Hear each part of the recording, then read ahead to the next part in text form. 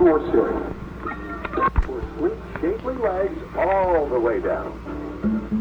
Last 30 days, the transformation is unbelievable. Since I've been on Power 90, I have lost.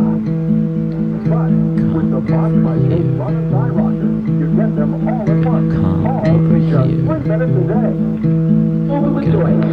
Gotta trust the experts on this one. Yeah, you know me. Hello. Thank you for tuning in to The Experts. I'm Aggie Hewitt. I'm Irene Marquette. And this episode is our final Episode, our stunning conclusion of the Anna Nicole Smith story. Yes, you have joined us on this journey, we assume.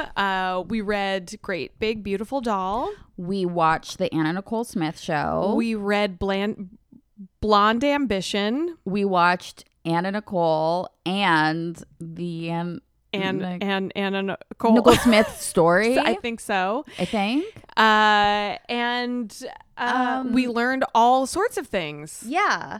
We learned that, you know, the way the world treats a woman doesn't determine her worth.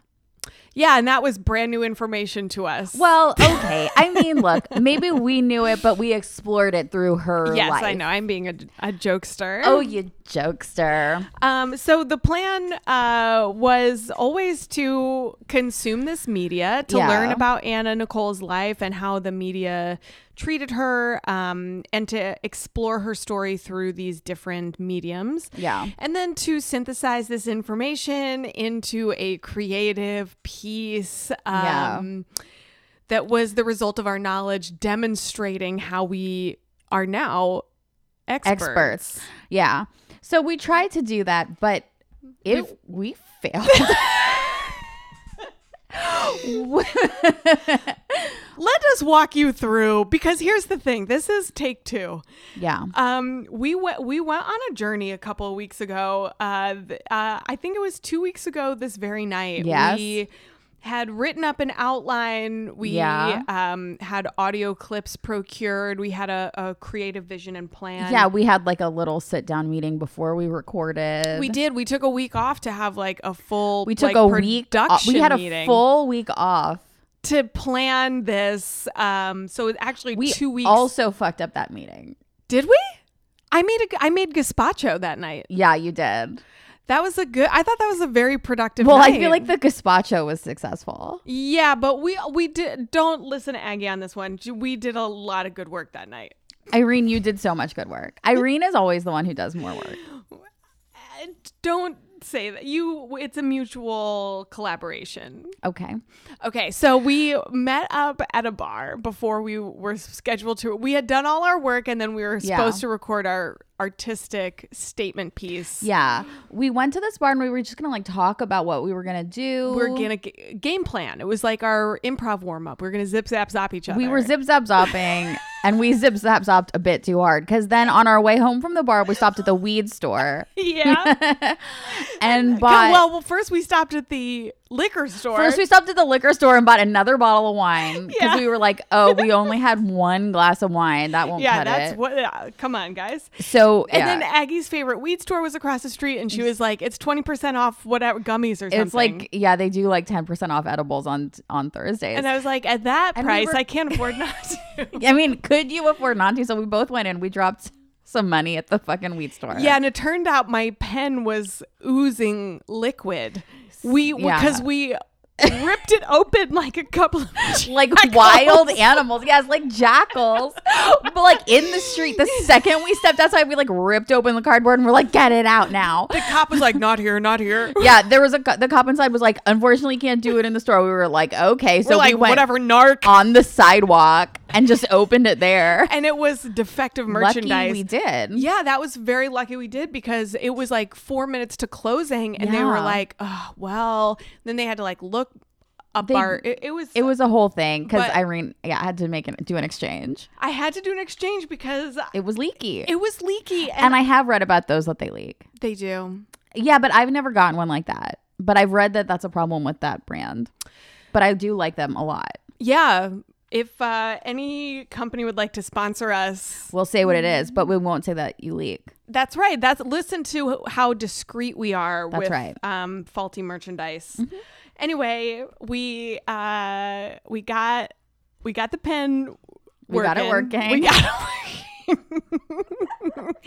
And then we stumbled back to Aggie's house, and at this point, it's like 10:30 at night. It was after 10 o'clock. Yeah. And we're like, let's go. And Aggie is like, should we do this? Should we not? And it's like, no, we made a commitment. I have We paperwork. have to do this. And we did have paperwork. Yes, I actually have the same notebook, so I'm looking at it right now. As a matter of fact, we Instagrammed a photo of me doing homework at the bar. As if we were really going to deliver on that. Okay, so it wasn't you, it's me. No, I'll take full responsibility Aggie, for it. This is again a mutual thing. I Like, can't help it.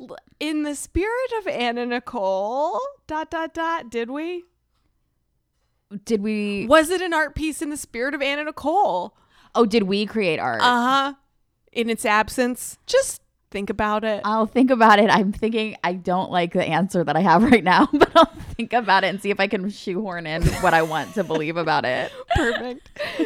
Okay, so we come back to Aggie's house, much to the chagrin Of Brian. Yes. My live-in lover. But meanwhile, we noisily set up the computer, the mics, we do the whole thing. We insisted. We have a whole other bottle of wine to get through. Sure. So we settle in and we start going through the outline. And ladies and gentlemen, we are sorry to report that podcast is unlistenable. Well, let's talk about how long it is. It's 3 hours long. Yeah, okay. I don't remember any of it. You listened to it, right? I listened to it. I think that there's chunks that are great. There are usable chunks. There's a very long conversation we have about the movie Fargo. Yeah, we're not going to rehash it here because I suspect I had a very bad take. I suspect that I don't really care about it. Maybe that's the boldest take of all. I mean, not even that I don't care about the movie, that I don't care about my opinion about it. That is profound. Yeah, I am like that. I hope you heard me cling the glass. Yeah, we're also drinking for this one. Yeah, it is a sparkling rosé. Here's the thing. We're putting a punctuation on our Anna Nicole series, and this is the final episode. We have a little treat for you later on because we did record another one, a mini episode about the opera. Yes. That was made about Anna Nicole's life. So we watched an opera about Anna's life. We have opinions about that. Yes. And that was actually an episode that was cut short because you were on lockdown after our 3-hour episode that went to 1 a.m. And I was like, I can't go after 10. Yeah. So when you listen to the second half of this episode and you hear it cut off, you'll know why. That's why. And it's because we can't go that late. Yeah, but tonight all bets are off, baby. All bets are off. We're tonight. recording 2 tonight, and this is the start of it. Yeah, this was just the beginning. I'm sure podcast 2 will be coherent as fuck and very enjoyable. It's gonna be great. Yeah. Tune in next week to see where that lands. Yeah. So we are next week starts a whole new series. Yes. And we're really excited about it. Yeah. The next series, I think it kind of goes hand in hand with Anna Nicole. It's like an evolution, I think. I think so too. It's a deeper exploration of like what makes it tick. Do you want to say what it is? Yeah, it's erotica. Yes. And our first episode is going to be about the book 50 Shades of Grey. An extremely popular, obviously self-published novel by E.L. James. Yeah, and this is self-published? It started as a self-published. It started as something that she posted on a... We'll get to it. Tune in next week for the details. Yeah, no, but I think whatever. We'll talk about it next week. It did start as like a fan fiction from a blog. Yes. So... And we're not just talking about 50 Shades of Grey. We're also going to read. This is mostly like things that we're reading at this point. This one is pretty much all books. Yeah, so it's like a nice little book club. And this is like an easy one. We'll release them all a week early so that you'll be able to catch up. But if you want to read 50 Shades of Grey for the podcast, I mean, start early right now. Because that motherfucker is so 560 pages long. It's as long as our podcast was last week. Yes, and much better. Up for debate.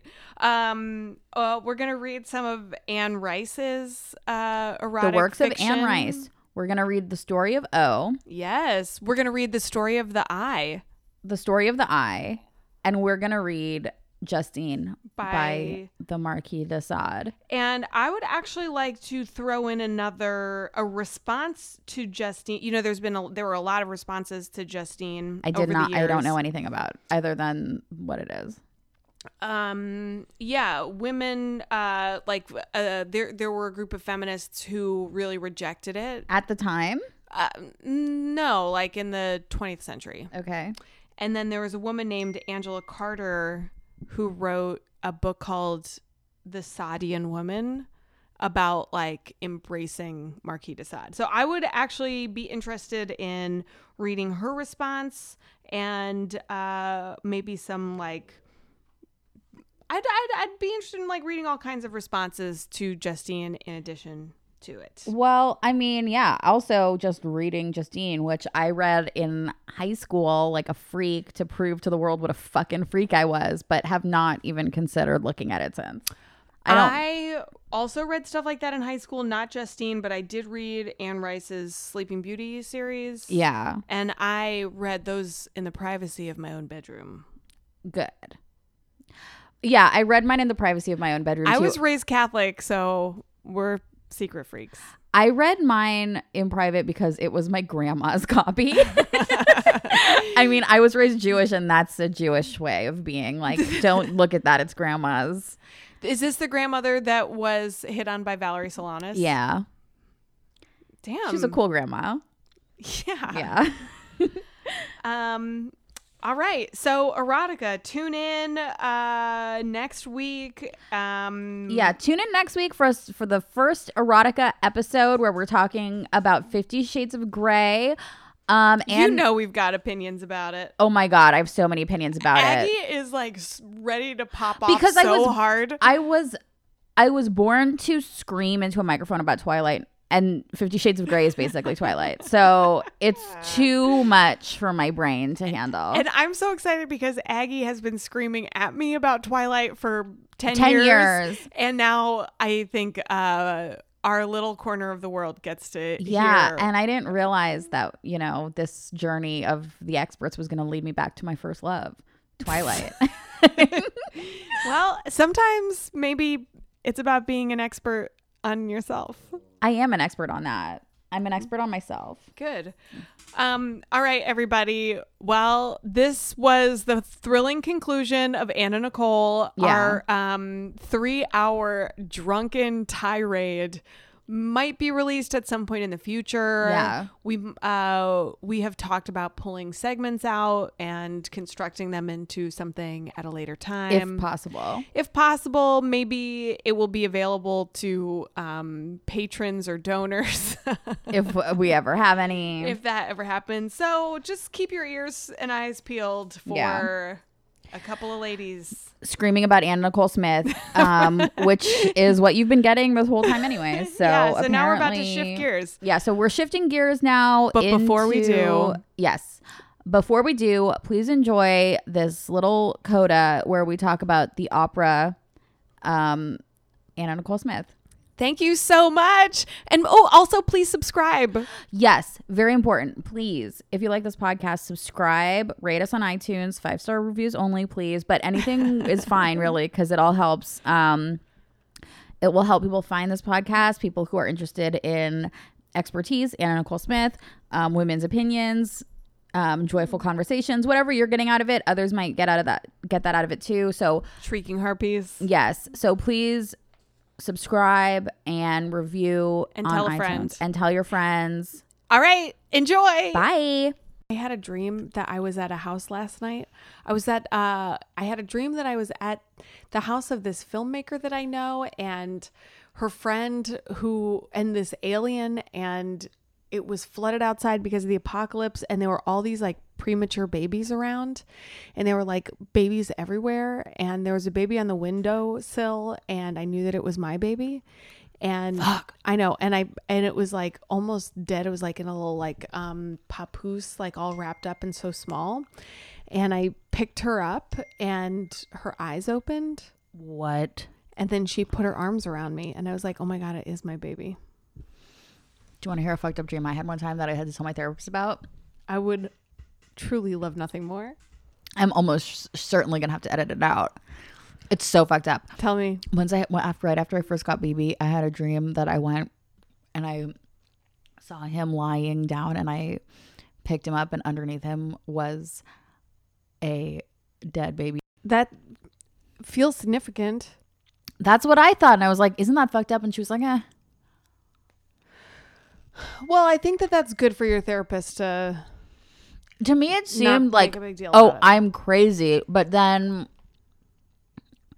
she was like, dreams don't really mean that much. She loves to hear about dreams, and she's like, what do you think it means? But I think her idea is that like your interpretation of it is more significant than the actual dream. I think that is 100% accurate. I think will so, say, too. Every time I tell my sweetie pie my dreams, he always is like, oh.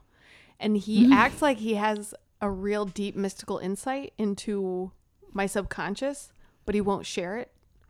And that How frustrating, but also how intriguing. Yes.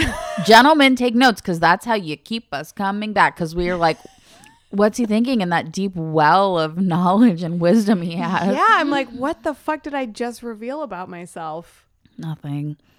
I try to tell my sweetie pie about my dreams, and he told me several times, I love hearing about dreams. I'm the only person I know who really thinks it's interesting to hear about people's dreams, because like, you know that thing, no one wants to hear about your dreams. I always want to hear about dreams. Really? I love it. I think it's so interesting. Okay, cool. And I love watching movies that are inspired by dreams. Do you love the last season of The Sopranos? Or the second to last? Yes, I do love that. I love all of The Sopranos, honestly. I do too. I love David Lynch stuff. I love David Lynch stuff too. I guess I never think of like surrealism as being like literally inspired by dreams, but I guess it is. Yeah, totally. I guess I just always think of it as being like dreamlike, but symbolic. Even though I know dreams are in it, I always think it's like it calls itself dreamlike and is as like a way to be incredibly symbolic intentionally. I think that there's an element of that. And then I think that there also is something else that's like, just like literally dreams.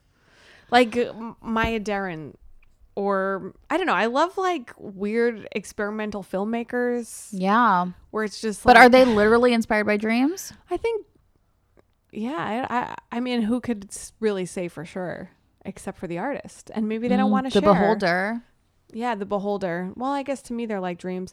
I went to see this movie called Siesta by a woman, Mary Lambert, that's based on a book, but it's about a woman played by Ellen Barkin who was at the Q&A afterwards, as was Jodie Foster. Ooh. What a night in Los Angeles. LA is so cool. If you like, I don't know. I just love LA. I love it too so much. It's so great. There's so many things to find and explore and experiences to be had. And you can really write your own adventure. It's the most fun city. And I've also, people move here sometimes kicking and screaming like significant others or whatever. But no one has ever regretted moving here. Well, I think most people actually do. But yeah, I know. I mean, but I don't. You but when you live anything. here, people are always like, "I'm so glad I moved to LA." Yes. I mean, yes, broken dreams, obviously, but but like you have your broken dreams and you're like, fuck it, whatever. At least I still have my class pass and my weird friends, and I can still go to Lockmud for these weird screenings, and like your life is still pretty good. It's true. God, I hope that ClassPass does not donate to the Trump fucking campaign. But okay, I already canceled mine anyway. They lured me back in with 37 free credits. They do that. They'll give you free credits to come back. But well, you know what? I'm a sucker. Give me the free credits, and then I'll get it a month, and then it's like it's a zero. You know, but then you keep going back. Yes, I do know. But here's what I wanted to say about Siesta. This movie by Mary Lambert. Ellen Barkin plays a stunt woman who has a tumble in the opening scene, and then the whole movie is her going to Spain to like reconnect with this lover, and like she goes down all these crazy paths, but it's like a death fantasy like takes place during her tumble. Yeah. That's so cool. I would say spoiler alert, but it's a film that's not available, that I saw at a special screening that is 32 years old. So you snooze, you lose. That's right. And I did. Hey, if I had heard about that, I didn't know before Sunday about this, but she was awesome. And can I tell you what? She directed the Like a Prayer video, the Material Girl video, the Like a Virgin video, Janet Jackson Nasty video. And it's like, wait, we don't know about her. The film Pet Sematary. Really? Yes. Give it up for Mary Lambert. She's just a freaky freak, and she's living her dreams. And she's like, I have a very active dream life. I bet she does. She's like, this is my film. The producers called me a cunt. I fucking love Like a Prayer. They screened it before the movie, and it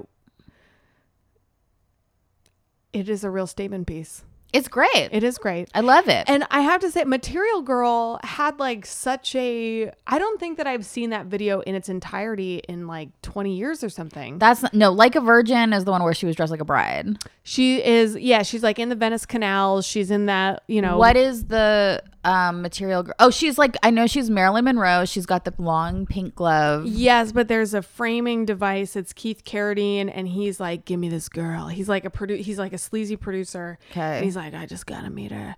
Ew. And then he's like, oh, she's a material girl. Like, I'm gonna buy her diamonds and jewels. And then he goes and he's spying on her, and she realizes that she doesn't care about money.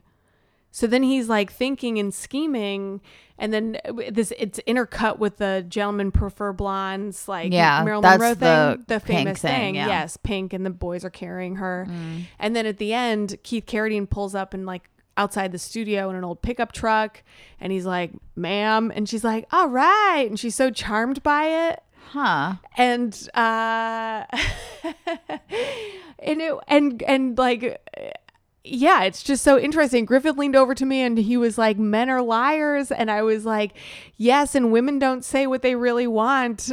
And then we were like, we laughed. And then I was like, but money controls everything. And then we were like, ha, ha, ha, ha. Anyway, it seemed really cool. Yeah. And it's like Lady Gaga wishes. Well, Lady Gaga is not. I mean, maybe is she still available to direct music videos? Lady Gaga? No, the director. Mary Lambert? I don't know. She does a lot of television stuff. What? Like Lifetime movies and things. You know what I was thinking? Because we talked about earlier the Lifetime movie about Anna Nicole that we saw. And in that conversation, we also talked about R. Kelly and how everything changed after that documentary came out, and Surviving R. Kelly. Yes. And I realized that also premiered on Lifetime. Yeah. I think that people discount women's programming in general. I do too. But I mean, the one movie that we saw was like a true work of art. And then Surviving R. Kelly, I mean, like really changed like the world. It definitely woke people up to the crimes that he had committed. And he's like facing consequences now. Finally. It only took 25 years. Yeah. Should we introduce ourselves? Should we start our show? Oh, yeah. Hey, I'm Irene Marquette. I'm Aggie Hewitt. And this is The Experts. And we are nearing the conclusion of our series about Anna Nicole Smith. Actually, we're like technically done with it. Yeah, we are. We're recording, in my mind, what's a bonus episode, but we don't know. But it's not like a bonus because it's like gonna go on the feed in like the normal time. Yeah, it is. It's not just like you have to pay recorded after we recorded the bulk of the other episodes. Yeah, this was just sort of like a follow-up because after we've been, releasing a few of these episodes and we've gotten some questions back. Yeah, some audience engagement. Yeah, and we wanted to just address it. Talk about it. Yeah, so like we wanted to answer some of the questions that we had. So, and also some of the listener tips. Yeah. And so when we started recording this series in June, we started reading the books and watching the movies, knowing that we were going to record just like our raw feelings, observations, theories, etc., and then put them out into the world. Yeah. Devil may care style. Which is what we did. We did. And then people responded. And the devil did care. As it turns out, the devil did care. And something that a listener reached out about and wanted to make sure that we were discussing was another piece of art inspired by Anna Nicole that we actually did mention on the podcast. You brought it up. Thank you. But we're going to talk about it in more detail today, and that is the 2011 opera commissioned by the Royal Opera House in London called Anna Nicole. Sure. And this was written by... The composer was Mark Anthony Tournage, and libretto by Richard Thomas. Yes. Did I pronounce that right? I don't know, because what Thomas. I don't know. I mean, I would assume they were English because it was an English production. Yes, but as you mentioned, you did a little research and you found that they had done another show together about Jerry Springer. Jerry Springer. So they did an opera about Jerry Springer, and then they moved on to an opera about Anna Nicole. Where are they now? Unclear. It is at this point unclear, but if any of them would like to reach out to us, we would love to talk to you. Yeah, we're done with the Anna Nicole series, but just like on a personal level, we have questions. And we'll record it. Why not? I mean, come on, what are they going to do? Sue us? Yeah, right. It's free. So their opera, it's 2 acts, it's 16 scenes, Royal Opera House. It was a commission, London. This is as freaking fancy as it gets. Yeah, and then man. 2013 it was in Germany, and then 2013 it was in BAM. So if you were in Brooklyn at that time, which the listener who reached out did happen to see the opera, she saw it at BAM in 2013, and she said she thought it was an American production because it was, quote, very American. Yeah, I mean, I can definitely see that, but I thought that I felt like it was very American too. I mean, I thought that the British love grotesque shit in a way that I don't think we often understand or give them credit for. Yeah, like their tabloid culture is so intense. It is so much more disgusting than anything that we would ever allow or accept in like puritanical America. And even if you look at, I mean, I haven't seen the American Love Island yet, but have you seen? No. Okay, so do you know what it is? No. It's a reality show. It's sort of like The Bachelor, but it's more disgusting. It's about a group of very young, ripped, attractive, 20-whatever-year-old English people from all over the country who are on an island. But a love island. It's a love island, but they are, even on the island, they're isolated from everybody else. We're all isolated on our own island. They are isolated on their own island, and they must live in a house that is completely filled with cameras and obviously cameramen. And what it looks on the show to be mere feet from their front door is a host with a live studio audience who is talking about the things that are going on in the house. Really? And they're watching it. And I guess in England it airs like every night when it's on. It's kind of like a Big Brother meets The Bachelor type of situation. Wow.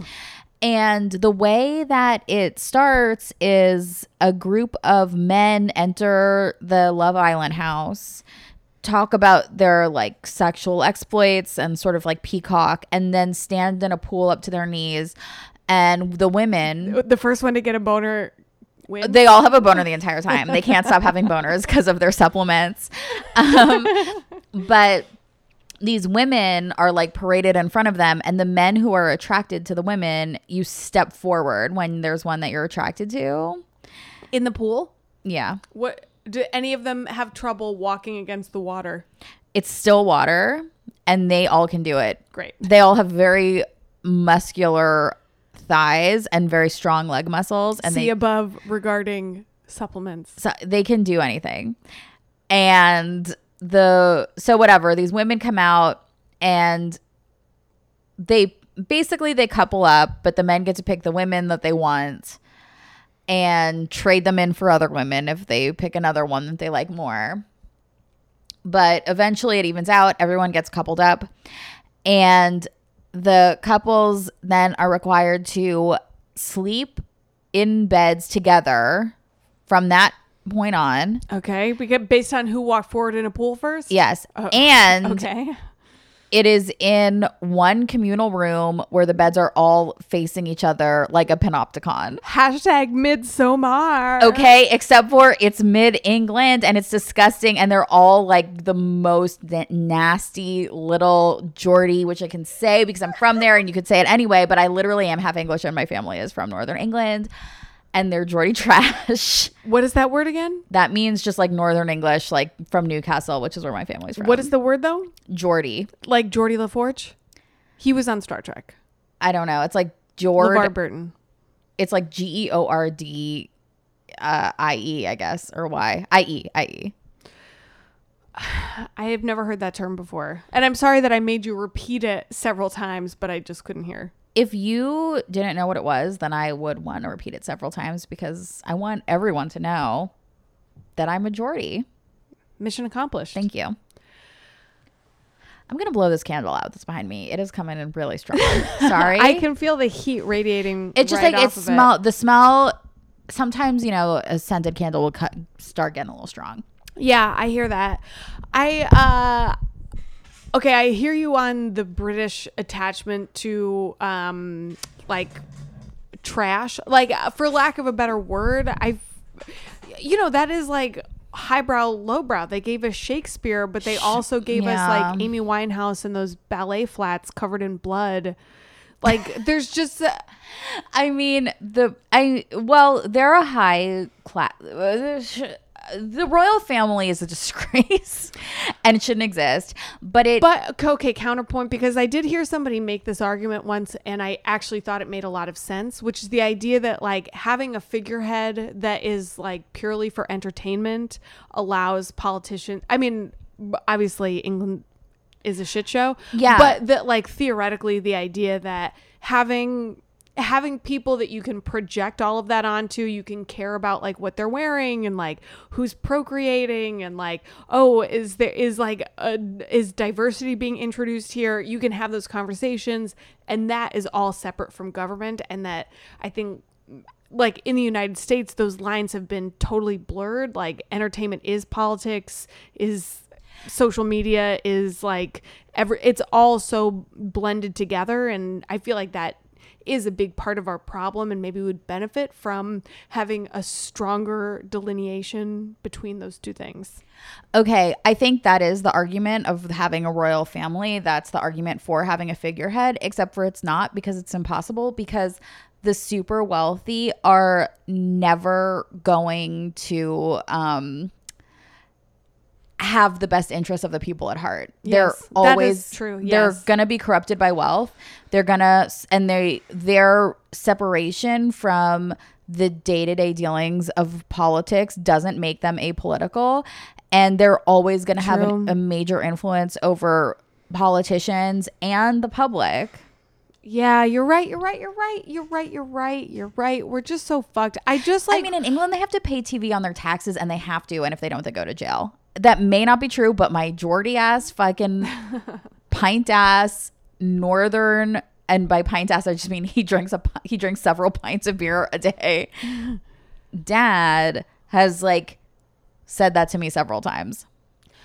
I don't know enough about it to say anything one way or the other. Just I know that from an English person. I just That's wish my source. There was more of a distinction between like entertainment and government, because I also feel like people are consuming politics in a way that they consumed entertainment. Everything is content. It's just like all the lines are so blurred together. People never even observed entertainment the way they do politics now. I mean, like, politics is more... Here's the thing. Politics now, incredibly disgusting. the people are disgusting. We're obsessed with their sex lives, and their sex lives are disgusting. Their opinions are bad. We hate all politicians. Well, most of them.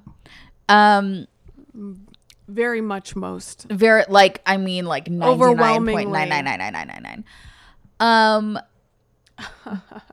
But people used to never, like, why... People, it's just like we used to have like so much more separation culturally from every class to class, or like even just person to person. There just used to be more boundaries. Yeah, I think that we've completely blown past boundaries. Everything is muddy, except things seem so spectacularly evil, but there's such a rationalization around those evil things that it's like, oh, people's minds are muddy, like everyone has gone insane. It's like, how are we not on the same page about like certain things are just flat out evil and people who do them should be in jail and we should like rebel against them and wear our pitchforks. We are all on the same page. That's the thing. Okay. But here's the thing. We're all on the same page, but the ruling class isn't letting the will of the people be heard. That's it. And that means the ruling class will never let the will of the people be heard. That's why the people have to make their will be heard. Well, that's the whole point of America. Like, that's what it's supposed to be about. Yeah. And then they're like, oh, free markets. But they're like, we don't believe in that either. Right. It's just like nobody believes in anything. Everything is a sham. It's like what, like the simulation we're living in is not something as cool as the Matrix. It's just that everyone's it's a more fucking like the con Sims. artist. Yeah. It's like, because that's the thing. It's like all the walls are broken down and now everybody can see there really is nothing there.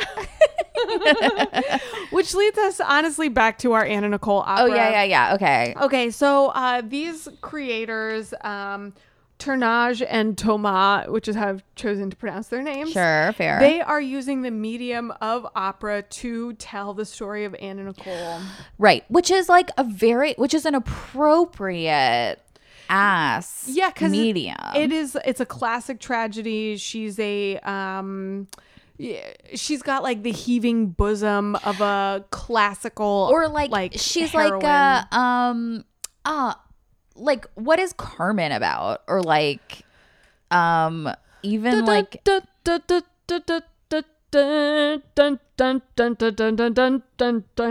what it's about. Yeah. And then like, remember the one was Beyonce the one in it? She was Carmen, a hip opera on MTV. But that was Beyonce, right? That was Beyonce, yes. So I should know because I definitely saw that. I feel like she's like a fallen woman, but I think it's like the same idea.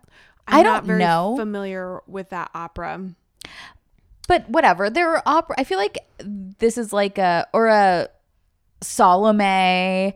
Like, I feel like opera is about like fallen, like sexy women who are sort of fundamentally evil and cursed are like popular. Yeah, I think it's maybe less fundamentally evil, but like going down a path of no return. I mean, making choices that lead to their ruin. Exactly. Being like a victim of fate. Eve's apple. I mean, basically, Yes. it's like the idea that women are like fundamentally intertwined with evil and unable to disassociate with it. Yes. And like that leads to their own ruin is kind of like a classic opera trope. Yes, or even if like they're just too desirable. Like I feel like that's like the thing, because like their desirability is like their way of tempting you and like your path into sin. Yes, it is. Yeah. So, like the gods have chosen their fate. They are meant to be martyrs and also sinners. Exactly. And leading Anna, men into ruin. Exactly. Is like too sexy. She can't be trusted. She must be evil. And so we fucking killed her. We did. Can I go through the so this is there's 2 acts, 16 scenes, just to kind of go through a summary. We've got the overture, America Sings, the No, It's Mahia. So we watched not all of this is available, but we watched the first like 14 minutes. Yeah. And it was these first 2 songs that we saw, the overture, America Sings, and No, It's Mahia. Yeah. And it starts off and it's like, you notice that the person giving what is that called? Instructions in the theater where it's like turn off your cell phones. Oh yeah, I did notice that I assumed that it was in England. What we were saying was at London opera, whatever the hell. But she translated for Dutch television. Yeah, but which I wish it was like, why isn't it on American television? It's too close to home. It's hard for us. Anyway, the person doing it had an American accent, which kind of reminded me of like, if there's a possibility, maybe you go and see, Annie Get Your Gun on Broadway, and like the person, like, hey y'all, exactly, make sure you turn off your cell phones before the movie starts. That's where I am with the American accent for the reminder to turn off your cell phone. Yeah, everything. I mean, it's like a big production. They were commissioned to do this, like, and like the sconces like have like cherubs on them, which they've covered with like masks of Anna Nicole. Like they've definitely like done it out. Like we are in Anna Nicole, like America world, and it's like look at how tacky this is. Yeah, exactly. I wish that they actually had done a Southern accent. I do too, but I don't think English people can even tell the difference anyway. You're probably right, but I can. Yeah. It felt to me like when it started, the sound was like a horror movie. It had like this. It starts with like they're just all like screaming, and it's like just a really loud, high pitched noise sound. Yes, it's all like dissonant. There's women on one side of the stage, men on the other. Yeah, and which I don't know how normal that is for like an opera. For like how like I don't know how much of it is traditional opera stuff or like a choice, like the staging starting off sort of that way with just like a big bang. Like I don't know enough about opera to know what is a reference to something, or you know what I mean, because it felt like everything was very intentional and like a reference to something, but I don't know what that is. I don't know what that is either, and I don't have a very like wide breadth of knowledge about opera, but can I tell you that before I left Chicago, I used to live in Chicago, you guys. I've taught improv like almost everywhere that you can teach improv. And there was a year that I taught improv to opera singers at the Civic Opera in Chicago. Oh, that's cool. Yeah, they have students. Thank you. They have students that come from all over the world, and they work and train and they like apprentice at the Opera House.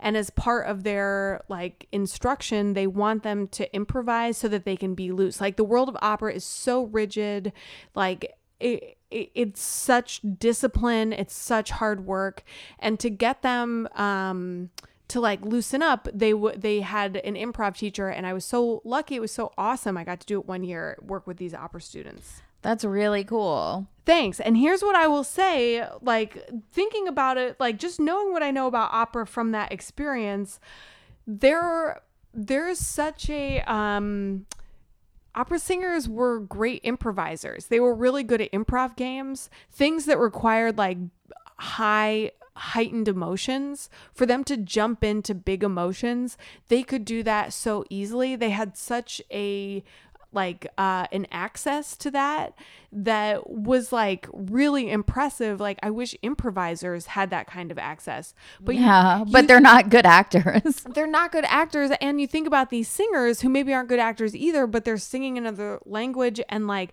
when you're singing in another language, there's like certain things you have to communicate. It's like big feelings, big ideas, like big emotions. And if you're like emoting those big emotions, even if the audience is like following along on like the super titles or whatever, they can like, if they don't understand exactly what's happening, they feel your emotions. It's like a toddler watching a Disney movie. Like they understand like happy, sad, lustful, whatever.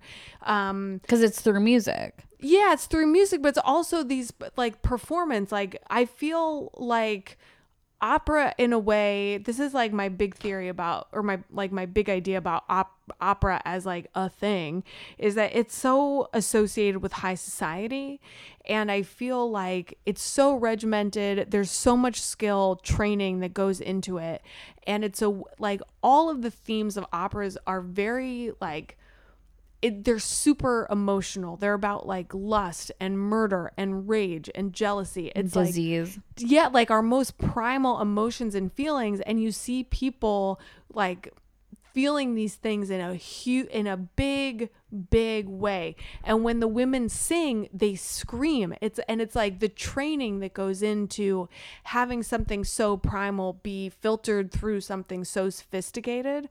I think like it gives sophisticated audiences a safe way to like experience those feelings. Well, I think that's like what art originally was, and I think it should go back to kind of that. Originally by when? That's a wormhole. Well, I mean, I think that people like improv is a really good example of like an art form where people have they don't have discipline training.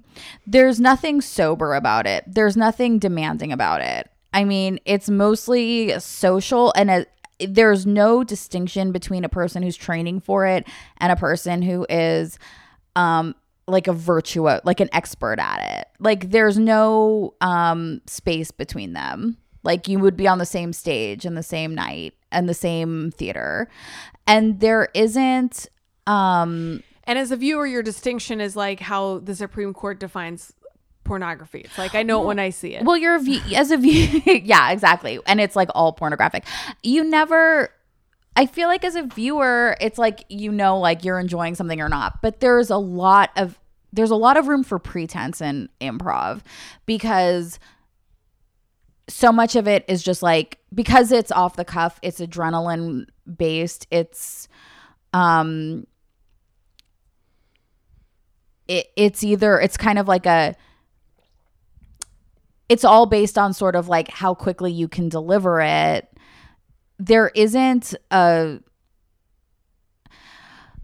no version of improv that's like, I can hear you from the back of the Australian Opera House without a microphone. Like there's no version of improv that's like, you have this preternatural talent. It's like there are moments of genius, but there isn't a sustained ability like there is with like opera, ballet, like playing an instrument really well. Those are the difference between things that like people work on their whole lives to be like perfect at. Like there's a way to do it and there's a way to not do it. And improv, like its brilliance is in like the ephemeral nature of it. Yeah. But you're accessing people's like pure id in that way. Like if people are good, they're accessing their id and they're processing it through their rational brain, and they're giving you something creative that is also tied to something primal.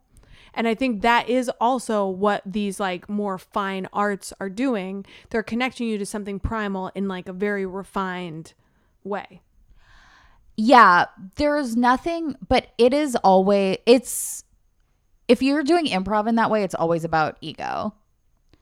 Like it's always about that, as opposed to devoting yourself to an art and that will it's like not like there's no skill that will astound a person every single time. Do you know what I mean?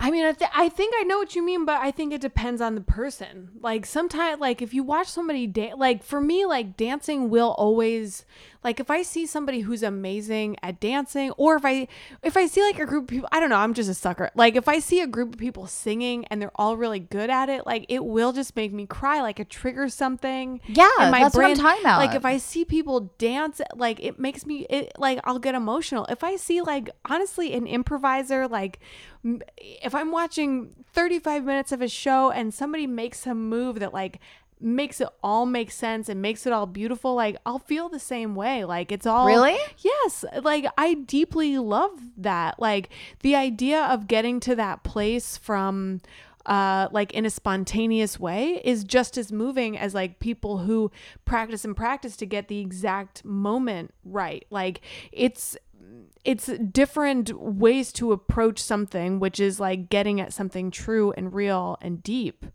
And like, that's what I love about it. And that's why I think it's so interesting that like these people have taken this story and processed it through something that is like so traditionally polished and like elevated. Like when you think of opera, you think of like high art, fine art. There's nothing spontaneous about it. It's like purposeful and thought out. So to take it and put a tabloid story in the same like opera to me signifies like mythic. There's like a mythic quality to it. These stories, they're like universal. There's something like it's like Orpheus, it's Carmen, it's like I don't know, like these like big, it's Faust, like these huge big stories. So to take Anna Nicole, who's considered trash, tabloid trash, human trash, and to put her in this space, I think is really interesting. Well, I think that she belongs in that space. I mean, I feel like also that space traditionally has belonged to people who, I mean, it is like the tabloid version of it. They're all tabloid stories, like Richard III, like that's a tabloid story. You know what I mean? That is, King Lear is a tabloid story. They're total King Lear stories. Could you imagine King Lear playing out on like supermarket shelves? Yeah, of course I could. I mean, of course I absolutely could. And like, I think they're redoing King Lear on like Amazon or something. With Kardashians? And I mean, I think someone... King Lear is Kris Jenner? No, like I think there's like a movie. But like, what if? Like, what if they should do it where fucking Kris Jenner is King Lear? Because she is fucking King Lear. She is like, she That's went the new crazy and the daughters are like, it's our kingdom now. But That's the daughters what already happened. are there. You know who's... Oh my God. The Hadids. Yes. And their mom. Yes. Munchausen. Oh my God, you're Lisa Rinna-ing me right now. That is King Lear. That Queen is, Lear. Yes, Queen Andy, Lear. are you listening? We've got a pitch for you. We do. It's Call just us, re-editing DM your us. old fucking show. Yes, but with like a dramatic score. Yes. But anyway, I feel like her story might be considered to be trashy, but it's traditional tragedy. I mean, Yes. It's a fallen woman. She builds herself up through like sex, which is like she's obviously committing a primal or whatever it's called, a mortal sin. Yes. And then her tragic downfall. I mean, it's like a Greek tragedy. It's exactly what we want, except for now we made people do it for real. I wonder if when they were doing like, well, I guess like, and the tragedies like King Lear, well, definitely Richard III, was like based on a true story. Like a lot of them were based on the royal family. Yeah, I mean, all of the Henry plays, like all of Shakespeare's like histories were basically the Anna opera. Oh my God. You mentioned a play while okay, so we watched like the first 13 minutes and we watched some other musical numbers that are available, and you said that it reminded you of the play Uberoi by Alfred. Do we say his name? Alfred Jarret? Is he? What is he? He is French. Yes, he is French. Alfred Jarret. That's what I always said. He was very young when he wrote this. How old was he? I believe he was 19. That's really young. So Uberoi is this play, and yeah, it was a French play that it translates to, it basically means like king shit, and it was sort of designed as this like big farce about a king who has, hubris, I guess, and it was just sort of supposed to be mocking like the aristocracy, and it was supposed to like really like destroy, like it was like what we now would call like the 1%, I guess.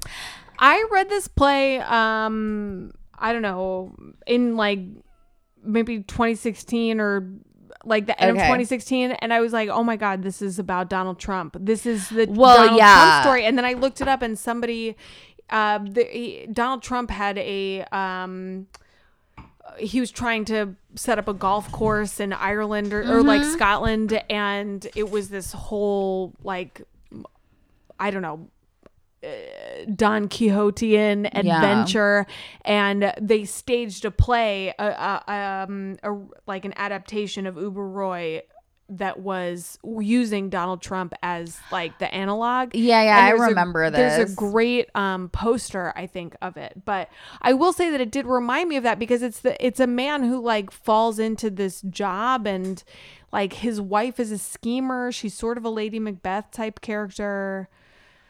But they're all so stupid. They're just like, but it is the perfect example of like failing up. Like the Idiocracy. Yes.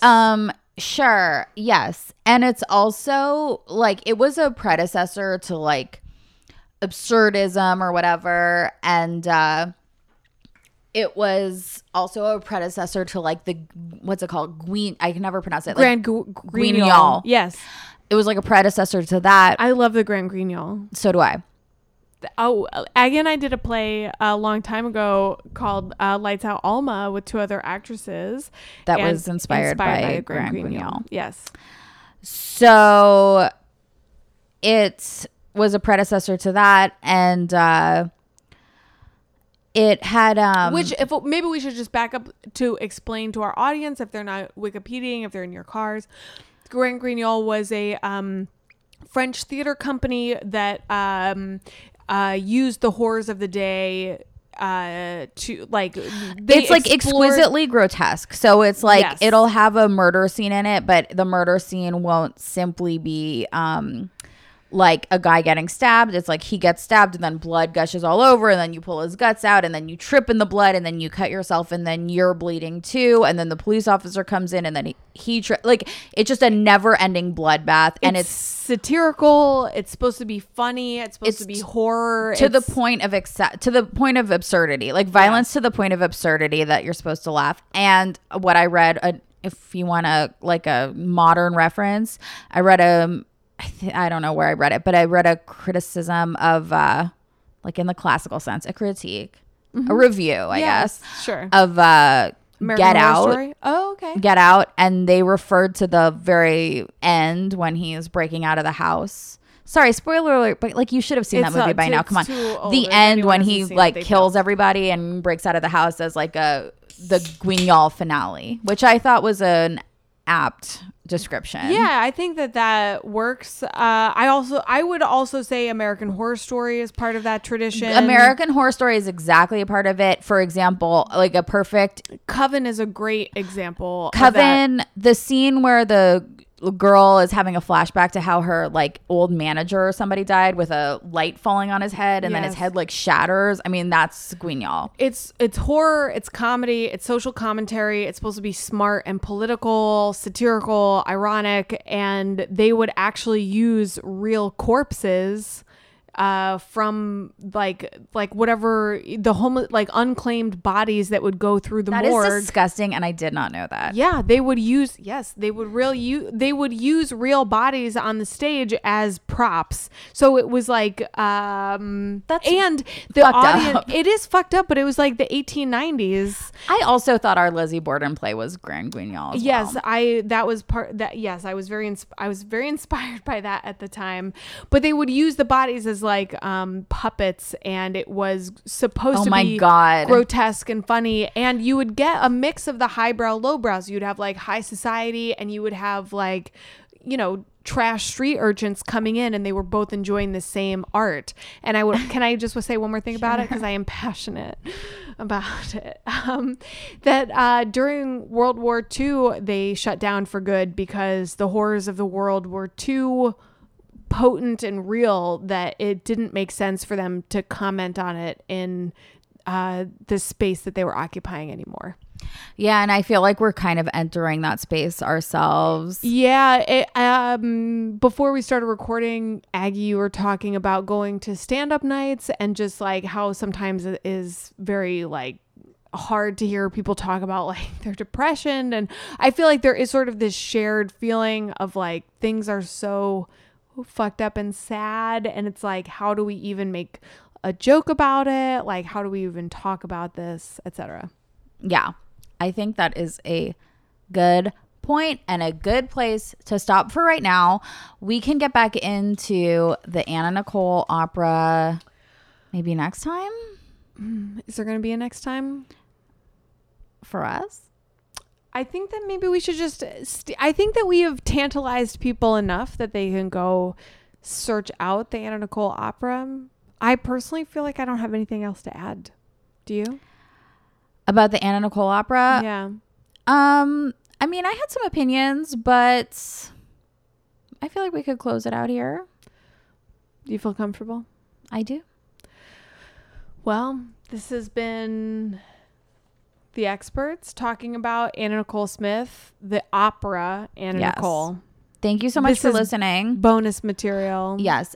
And if you like this podcast, please subscribe on iTunes. Please The Experts. Review us, rate 5 us. stars. 5 stars only, please. Only 5 stars, and tell your friends about it. And seriously, if you subscribe and if you review, it will really help us out, because the more that you review and subscribe, the easier it is for other people to find who might want to listen. So it will be helping your fellow man and your fellow us. Thank you guys for listening. Bye. Bye. Behind your eyes, we're with them this time.